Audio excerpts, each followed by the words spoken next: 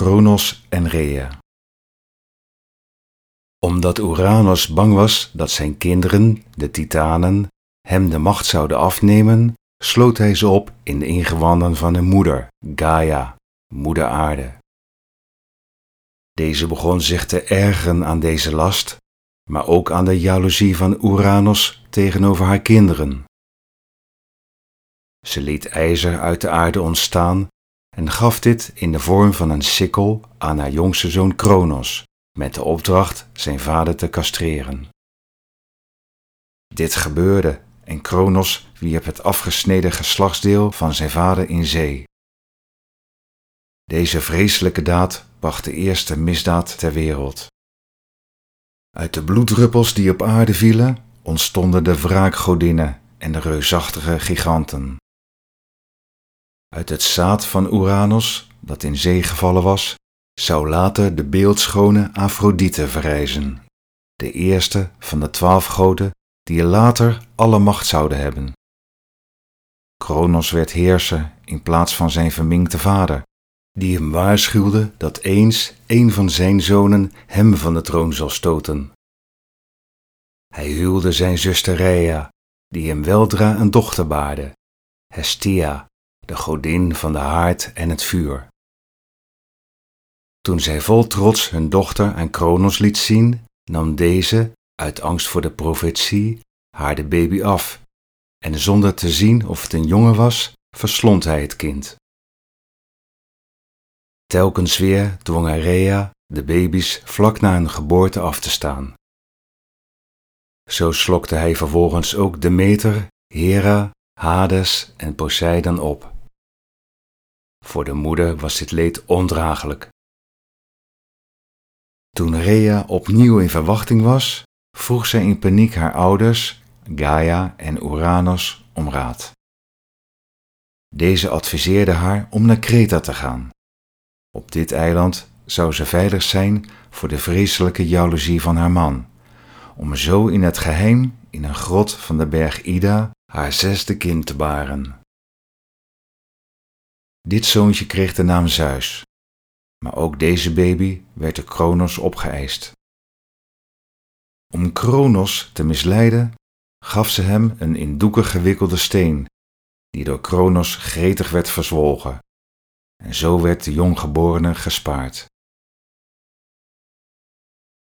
Terwijl de peuter werd opgevoed door de bergnimfen, kreeg het te drinken uit de uier van een goddelijke geit en kreeg het honing van de bijen op de berghelling. Wanneer het huilde, sloegen de priesters van Rhea, de Koereten, hard met hun wapens op hun schilden om dit geluid te overstemmen, zodat het niet de aandacht van Kronos zou wekken. Als jonge man kreeg hij van zijn geliefde, tevens nicht, Metis, de godin van de wijsheid en vakmanschap, een speciaal mengsel van wijn en mosterd. Ze dwongen Kronos dit mengsel te drinken, waardoor hij alle door hem verzwolgen, onsterfelijke kinderen begon uit te spugen. Nu begon de vloek van Ouranos in werking te treden. Zeus riep zijn broeders en zusters op ten strijde te trekken tegen Kronos en de Titanen. Na de bevrijding van de Cyclopen en de 100-armige reuzen liepen enkele Titanen over naar het kamp van Zeus. Kronos verschanste zich met zijn Titanen op de berg Otris.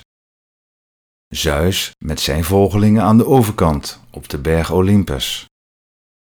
Er volgde een verschrikkelijke strijd die 10 jaar zou duren, die het heelal deed schokken en die weergalmde tot in het diepste der aarde. Zeus wierp zijn bliksemschichten net zolang totdat de vijandige Titanen verslagen waren. Hij behaalde de wereldheerschappij en werd koning over goden en mensen. Uit dank schonk hij Poseidon de macht over de zee en aan Hades de macht in de onderwereld. Maar intussen was Metis nog zwanger van haar neef Zeus. Na hun samenzijn kreeg hij van een orakel te horen dat Metis hem een dochter zou schenken. Maar de voorspelling ging verder. Als zij weer zwanger zou raken, zou het een jongen zijn die, net zoals zijn grootvader Ouranos en zijn vader Kronos was overkomen, hem de macht zou afnemen. Om dit te voorkomen lokte Zeus met zoete woorden de zwangere Metis naar zijn bed en vroeg of zij zichzelf in een vlieg kon veranderen. Hij opende zijn mond zo wijd mogelijk en slokte haar in 1 keer op. Maar de aanstaande moeder ging niet dood. Sterker nog, ze bleef leven en ging Zeus vanuit zijn buik goede raad geven. Hier komt voor het eerst de jaloersheid van zijn zus Hera aan het licht. Zij kon het niet verkroppen dat Zeus zwanger was en dat niet zij de drager van zijn kind zou zijn. Uit afgunst zorgde zij ervoor, zelfstandig en zonder man, dat ook zij zwanger werd. Na een tijd baarde ze Hephaïstos. Maar ze vond hem zo lelijk dat zij zich ervoor schaamde. Diep teleurgesteld wierp zij de baby van de Olympos. Maar het ventje overleefde deze vreselijke daad, omdat hij in zee viel. De godinnen Thetis en hiermee ontfermden zich over hem en brachten hem groot in een onderzeese grot. In zijn jeugd ontdekte hij het vulkanische vuur en metaal en begon aldaar zijn eerste smidse. Uit dank maakte hij voor zijn redders prachtige sieraden. Toen op een dag zijn moeder Hera in de godenhemel Thetis tegenkwam, zag zij dat deze een mooie broche droeg en vroeg haar wie de maker was.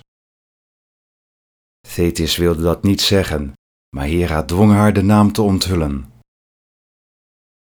Daarop nodigde zij Hephaïstos uit om naar de Olympos te komen, maar deze had hier geen zin in. In plaats daarvan stuurde hij zijn moeder een geschenk, een door hemzelf vervaardigde gouden troon.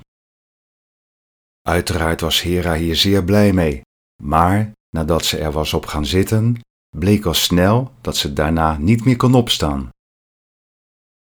De troon had een listig mechaniek van klemmen die haar benen vasthielden, en Hephaïstos was de enige die dat kon ontgrendelen. Men zocht hem op en vroeg of hij zijn moeder wilde losmaken, waarop hij antwoordde: "Ik heb geen moeder."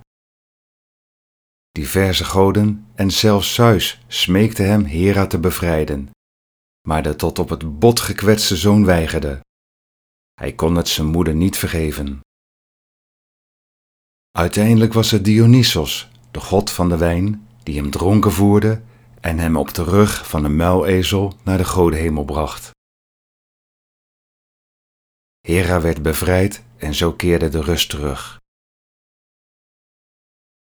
Moeder en zoon legden het bij, werden zelfs innig, want toen op een dag Zeus en Hera slaande ruzie kregen, nam Hephaïstos het voor zijn moeder op.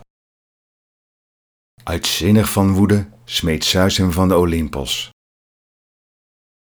Hephaïstos viel gedurende een hele dag, maar ditmaal niet in zee. Hij kwam hard terecht op het eiland Lemnos, waardoor hij beide benen brak. De bewoners van Lemnos, de Sintiërs, verpleegden hem, maar hij zou voor altijd mank zijn. Tijdens dit herstel vervolmaakte hij zijn smeedkunst. Al deze tijd was Metis, in de buik van Zeus, nog steeds zwanger van haar ongeboren dochter. Om haar zo onkwetsbaar mogelijk te maken, begon ze voor haar dochter een helm, een speer en een schild te smeden. Het gehamer in zijn buik bezorgde Zeus vreselijke hoofdpijnen, die alsmaar erger werden. Op een dag, toen hij langs de oevers van het Tritonmeer liep, hield hij het niet meer. Hij brulde zo hard van de pijn dat het overal op aarde te horen was. Hermes kwam aangesneld en had al snel door wat er aan de hand was. De schedel moest geopend worden. Hij kreeg het voor elkaar om Hephaïstos erbij te halen, die met zijn labris, een dubbelbladige bijl, de schedel van Zeus spleet. Met een oorverdovende, machtige kreet sprong, in volle wapenuitrusting, Athena tevoorschijn. Zeus besteeg de wereldtroon op de Olympos, met aan zijn zijde zijn machtige dochter Athena en zijn oudste zus Hera als zijn vrouw. Zijn vroegere minnares Metis kon nooit meer zwanger worden. Hun vader Kronos was ontroond en samen met zijn broers Hades en Poseidon sneed hij hem in stukken en wierp hem in de Tartaros.